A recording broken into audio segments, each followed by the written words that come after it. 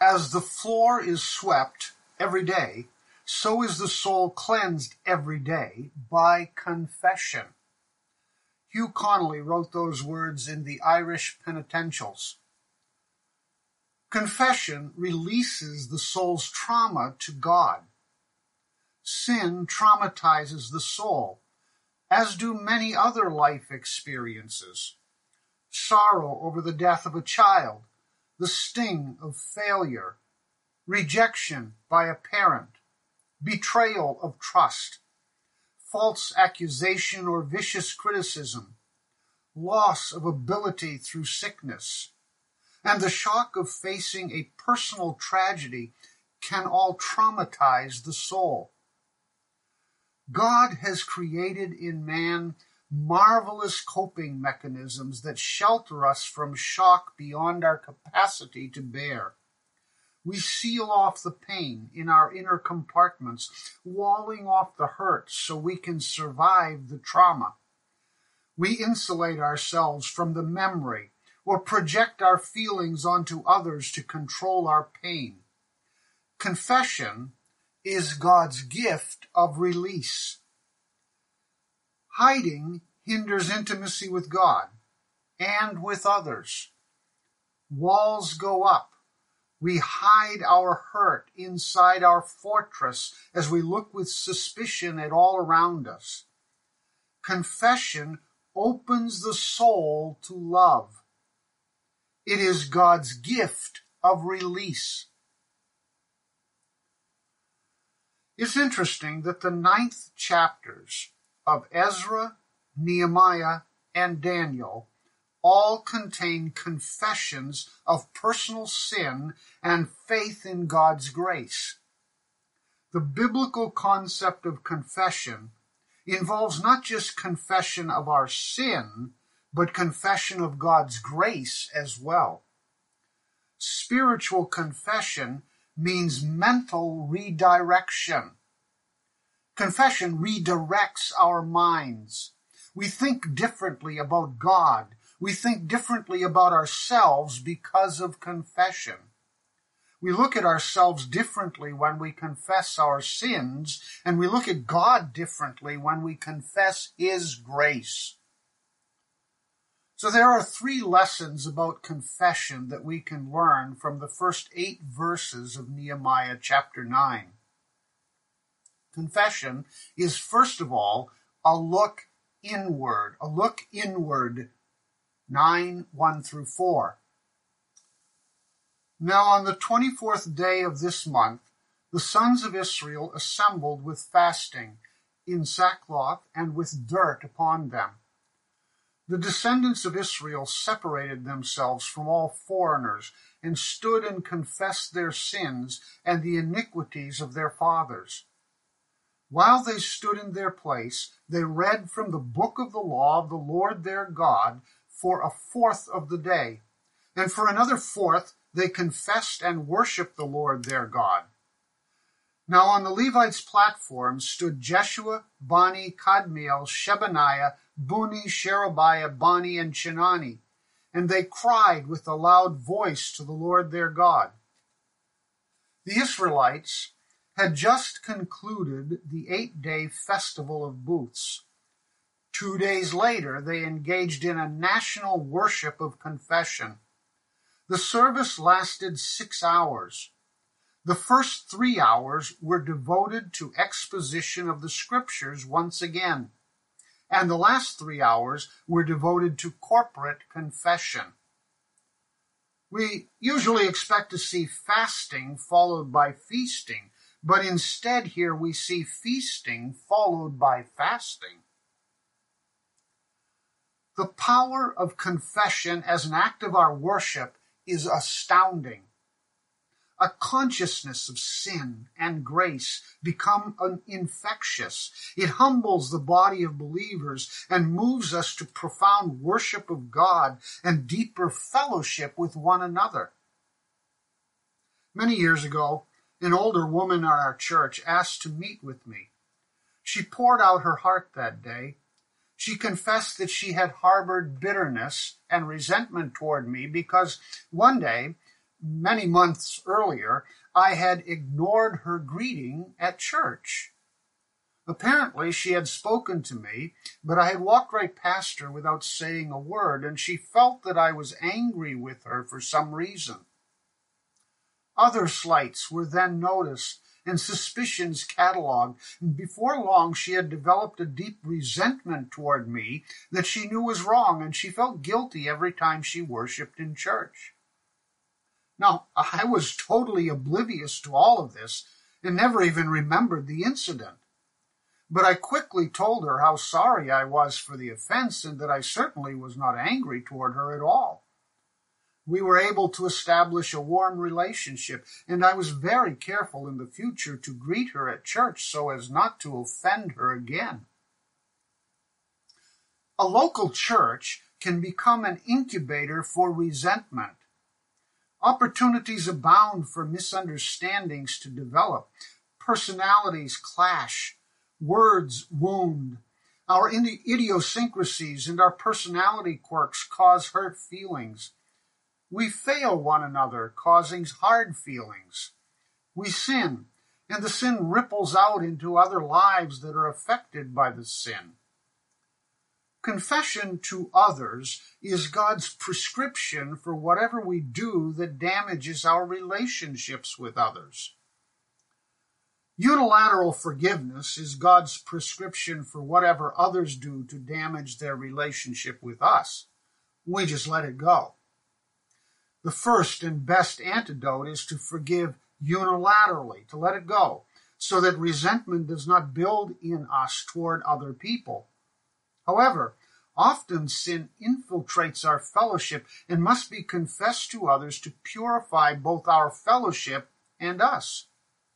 Confession opens the doors of our hearts toward each other in the fellowship of a local church. Confession allows us to prosper spiritually and relationally once again.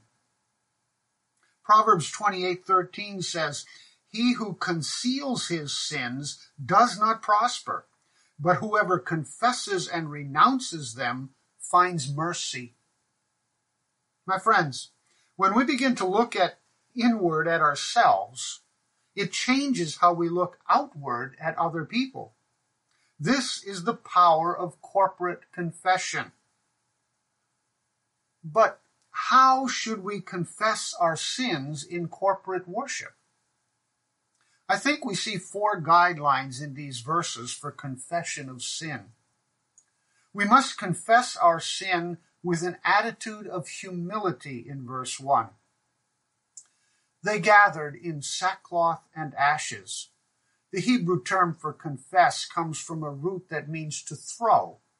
Scholars speculate that it may have been used because of the actions associated with confession. Archaeologists have found that in some cities in Palestine, the streets were covered with a gray ash. The people would sit in the street and throw ash into the air and onto their heads as a sign of how they felt about their sinfulness. The ancient Hebrews were certainly a good deal more demonstrative than we are, but we can learn from them. A sense of humility is vital to the practice of confession. So we must confess our sin with humility, but we must also confess our sin with an attitude of separation in verse 2. They separated themselves from all foreigners, or we would say outsiders. Leviticus 20:26 says, "You are to be holy to me, for I, the Lord, am holy, and I have set you apart from the peoples to be mine." In Exodus 19:6, God told the nation of Israel, "You shall be to me a kingdom of priests and a holy nation." The word holy means to be set apart, to be separated for God alone. The Apostle Peter wrote in the New Testament, "You also, as living stones, are being built up as a spiritual house for a holy priesthood, to offer up spiritual sacrifices acceptable to God through Jesus Christ." Biblical confession requires that we separate from the world for worship. We are different, and we really cannot worship God while trying to be as much like the world as we can be. It will never work. Light and darkness don't mix. Light eliminates darkness, and confession illuminates the soul. We must confess our sins with an attitude of identification in verse 2. A little boy had been sent to his room because he had misbehaved. A short time later, he came out and said to his mother, "I've been thinking about what I did, and I said a prayer." "Well, that's fine," she said. "If you ask God to help you be good, he will help you." "Oh, I didn't ask him to help me be good," replied the boy. "I asked him to help you put up with me." We are so quick to excuse our sins by blaming others, our parents, or someone else. People often blame their parents rather than share in any family responsibility for sin. I notice in verse 2 that the Israelites confessed their sin and the sins of their parents. They identified with the family and the community where they lived. God said in Exodus 20, verses 5 and 6, "I, the Lord your God, am a jealous God, visiting the iniquity of the fathers on the children, on the third and the fourth generations of those who hate me, but showing loving kindness to thousands, to those who love me and keep my commandments." The Israelites understood that there is a family identity to many sins, and so there is a family responsibility to confess those sins. Now, God is not judging them for sins they had no part in at all, but God understands, and we should too, that parents leave a continuing legacy of sin which is passed on from generation to generation. The children of those who hate God often learn to hate God also. Confession breaks that pattern of sin. We have lost this sense of corporate identification to sin because we have such an individualized Christianity. In fact, our parents sinned, and we often continue that same pattern of sinfulness many times. And our children learn those same patterns from us. The patterns of sin pass from generation to generation. For example, the person who excuses his bad temper because he inherited it from his father. He needs a radical redirection of his thinking. Yes, we may carry on the sinful patterns that we learned from our childhood, but we don't have to continue that legacy. Spiritual revival occurs when we confess our sins and the sins of our parents or our church or even our nation. We identify with their sin. We determine to stop passing on the sinful ways we learned from our family and our culture. We are responsible for how we carry on the legacy of our parents, our church, or our country.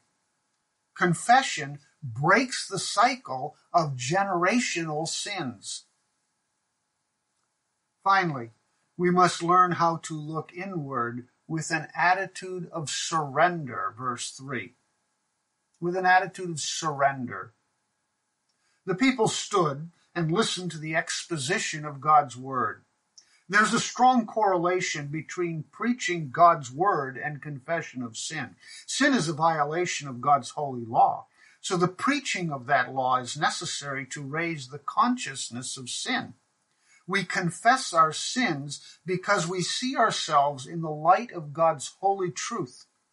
That involves a mental redirection in our thinking. My friends, I'm not suggesting that we constantly air our dirty laundry for everyone to see.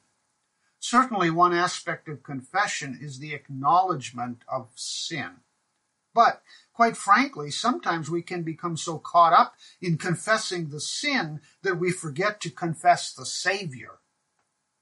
The bulk of our confession should be focused on the Lord, not ourselves. It is not about us, but about Him. So we must learn to look inward, but we must also learn to look upward verses 5 and 6. We learn to look upward in confession. Then the Levites, Jeshua, Kadmiel, Bani, Hashabaniah, Sherebiah, Hodiah, Shebaniah, and Pethahiah, said, Arise, bless the Lord your God forever and ever. O may your glorious name be blessed and exalted above all blessing and praise. You alone are the Lord. You have made the heaven of heavens with all their host, the earth and all that is on it, the seas and all that is in them. You give life to all of them, and the heavenly host bows down before you. We have a stunted view of confession if it is only inward. Such a view of confession ends up glorifying the sin, not the Savior. It leads to self-pity. We must not wallow in how bad we are for too long, or we will become spiritual cripples. The same Hebrew word for confession also means to express thanks and praise to God. The root of the Hebrew word means to throw, so we throw thanks to God when we confess Him publicly. We need to look upward for biblical confession to take place. Many years ago, Ted Turner, the founder of TBN, the Turner Broadcasting Network, declared that the Ten Commandments were irrelevant to modern man. He then suggested 3 commandments of his own to replace God's 10 commandments. Sometime later, Ted Turner concluded an acceptance speech for a television award with the words, God bless you. Now, the two messages are incongruent with each other. What incredible arrogance to replace what God said with what you say, while at the same time presuming to speak God's blessing on other people. Ted Turner starts with man to understand God, but that is 180 degrees opposite what the Bible tells us. We do not start with man to understand God. We start with God to understand man. Worship is the foundation for service. Theology is the root of psychology. We can never understand ourselves until we come to an understanding of God, limited as we are in that understanding. We need to look upward if we are to properly look inward. The prayer of the Levites begins with God. This is said to be the longest formal prayer in the Bible. You will notice that it begins with worship. Verse 5 talks about God's glorious name. He is exalted above all blessing and praise. In other words, God is greater than anything we can ever say about Him. We are not capable of doing justice to the greatness of God. He is more valuable than we can even fathom. Then, in verse 6, the Levites point to the central theme of all Judaism, the Shema, from Deuteronomy 6, verse 4. You alone are God. You alone are God. That's the confession of the Shema. Notice that the worship immediately moves into the subject of creation. God is worthy of our worship because He is the creator of all who worship Him. You alone are God. The Levites were wiser than many theologians today. The theological world tends to get all caught up in competing views of Genesis chapters 1 and 2 and misses the entire point of these vitally important chapters in our Bibles. There are all sorts of competing theories for understanding the origins of our universe. These theories should be examined honestly and openly, but we must not forget what the chapters are about. Genesis chapter 1 and 2 were not written as a scientific textbook on origins. They assumed the truth that God created this universe. These chapters were written to establish, as Carl Henry calls it, that God created by divine fiat. God called the world into existence. God is the originator. Genesis chapters 1 and 2 were written to establish the nature, power, and wonder of God.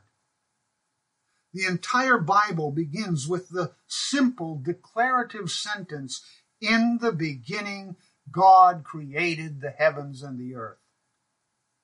That's it. Simple, clear, and absolutely relevant. God is the beginning point of the Bible because God is the beginning point of life. One writer said that he went to a wonderful concert where the great pianist Van Cliburn was playing a Tchaikovsky's concerto with the Philadelphia Orchestra, conducted by Eugene Ormandy at the time. In front of him at the concert sat a group of teenagers eating popcorn, oblivious to the beauty of the symphony. He wrote, "That event has become a metaphor for me of how we live in God's universe, with little wonder, little respect. We might as well live in a human-made garbage dump for all we appreciate the beauty and wonder God has surrounded us with. We scarcely seem able to distinguish between the Rocky Mountains and a Formica kitchen."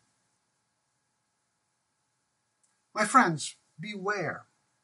We as Christians can be so busy crunching popcorn that we become oblivious to the grandeur of the God we worship. Much of our worship today makes God immanent. We bring God down to our level, make him like us and a part of us. But in the process of emphasizing the immanence of God, we have lost the transcendence of God. We bring God down to our level, but lose the awesome wonder of God who created the entire universe and is transcendent over it all. So in confession, we look inward and we look upward, but then we must look backward. Look backward in verses 7 and 8. "You are the Lord God who chose Abram and brought him out from Ur of the Chaldees and gave him the name Abraham. You found his heart faithful before you and made a covenant with him to give him the land of the Canaanite, of the Hittite and the Amorite, of the Perizzite, the Jebusite and the Girgashite, to give it to his descendants, and you have fulfilled your promise, for you are righteous." The Israelites looked backward into their own history as an act of confession. They confessed God's grace and God's faithfulness to them in the past. And we too need to regularly look backward into the history of God's grace demonstrated in our lives if we are going to confess him before this world. History is his story. It is the account of how God worked in the past in order to strengthen us in the present as we face an uncertain future. Our faith is grounded in God's choice. Verse 7 says, "You are the Lord God who chose Abram and brought him out from Ur of the Chaldees and gave him the name Abraham." God's choice is an act of God's grace. Nehemiah 9:7 is the only place in the Old Testament after Genesis where we are told about how God changed Abram's name to Abraham. Abram means the father is exalted, and God changed it to Abraham, which means the father of a multitude. It was a name change pregnant with promise, for his name was changed before the promise was fulfilled. Even before Isaac was born, God made a covenant, a promise, with Abraham. This look backward focuses attention on one of the most important passages in the Old Testament for understanding God's kingdom and salvation programs. It is called the Abrahamic Covenant and is found in Genesis chapters 12 and 15. The Abrahamic Covenant promises the nation of Israel a glorious future and a Messiah who would come one day. The Messiah would redeem the entire world from their sins. The Abrahamic covenant is the foundational passage for understanding the kingdom of God and salvation history. Israel is a chosen nation. Deuteronomy 7, verses 6 through 8 says, "For you are a holy people to the Lord your God. The Lord your God has chosen you to be a people for his own possession out of all the peoples who are on the face of the earth. The Lord did not set his love on you, nor choose you because you were more in number than any of the peoples, for you were the fewest of all the peoples. But because the Lord loved you and kept the oath which he swore to your forefathers, the Lord brought you out by a mighty hand and redeemed you from the house of slavery, from the hand of Pharaoh, king of Egypt." God chose them not because they were bigger, not because they were better than other people. God chose them solely because he loved them. Notice in Nehemiah 9, verses 7 and 8, that God is the subject of every action. The text says, "You, God, chose Abraham. You, God, brought him out from Ur. You, God, gave him the name Abraham. You, God, made a covenant with them. You, God, fulfilled that promise to him." Even the first phrase of verse 8 keeps the initiative with God, not Abraham. It was God who found Abraham's heart faithful. The verse does not say that Abraham was faithful, but that God found him faithful. Our faithfulness is grounded in God's choices. I would also point out that the passage clearly says that the Abrahamic covenant was a promise by God to Abraham to give him the entire land. The entire Middle East was God's gift to the Jew even before the Jew existed, according to Genesis 15, verses 18 to 19. This was a unilateral covenant, not a bilateral covenant.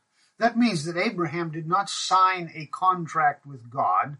God alone signed the contract with Abraham, according to Genesis 15. The promise itself did not require Abraham's agreement. It was solely God's word of promise to Abraham, and God always keeps his word. Our faith is grounded in his choice. The Abrahamic covenant is also the great theological foundation for global missions. As one writer put it, in the Old Testament, the choice is always the action of God, of his grace, and always contains a mission for man. And only out of this mission can man comprehend the choice of God. God gave the Israelites a mission to stand out from the world as a light to the world. They were not to be assimilated into the other cultures because they were holy. They were God's chosen people. They had to be different so that the world would notice a difference and turn and believe in God. Instead, they often became like the cultures around them. And this is the problem Nehemiah faced in his day. They were so much like the other nations that they had lost their missional identity to those nations. Don't we face the same challenge in the church today? We too are a holy people. We too are chosen by God to be different. We should stand out as countercultural, calling a culture back to God and back to the truth of his word. Yet, we as Christians often become so like those around us that we lose our missional identity, just like the Israelites. My friends, no culture, no nation, no country, no political party should own us. We should be different because God called us out of this world to be holy. The salt loses its saltiness when we lose our missional identity. And the world sees no reason to take our faith seriously anymore. This is what happens when we do not ground our faith in God's choice. My friends, we are here at this time and in this place by divine appointment. We have a mission by divine commission. So confession is more than weeping over our sins. It is a total redirecting of our thinking about life. Our world life view is transformed by confession. It is a radical mind change about ourselves, about our God, our heritage, and our mission. Spiritual confession means mental redirection. We need to look inward, to look upward, and look backward in confession.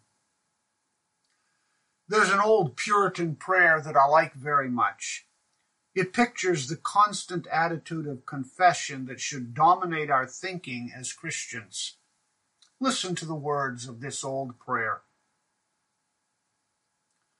O God of grace, thou hast imputed my sin to my substitute, and hast imputed his righteousness to my soul, clothing me with the bridegroom's robe, and decking me with jewels of holiness. But in my Christian walk, I'm still in rags. My best prayers are stained with sin. My penitential tears are so much impurity. I need to repent of my repentance. I need my tears to be washed. I have no robe to bring to cover my sins, no loom to weave my own righteousness. I am always going into the far country and always returning home as a prodigal, always saying, Father, forgive me, and thou art always bringing forth the best robe. Every morning let me wear it, and every evening return to it.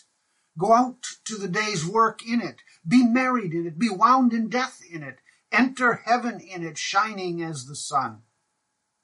Grant me never to lose sight of the exceeding sinfulness of sin, the exceeding righteousness of salvation, the exceeding glory of Christ, the exceeding beauty of holiness, the exceeding wonder of grace.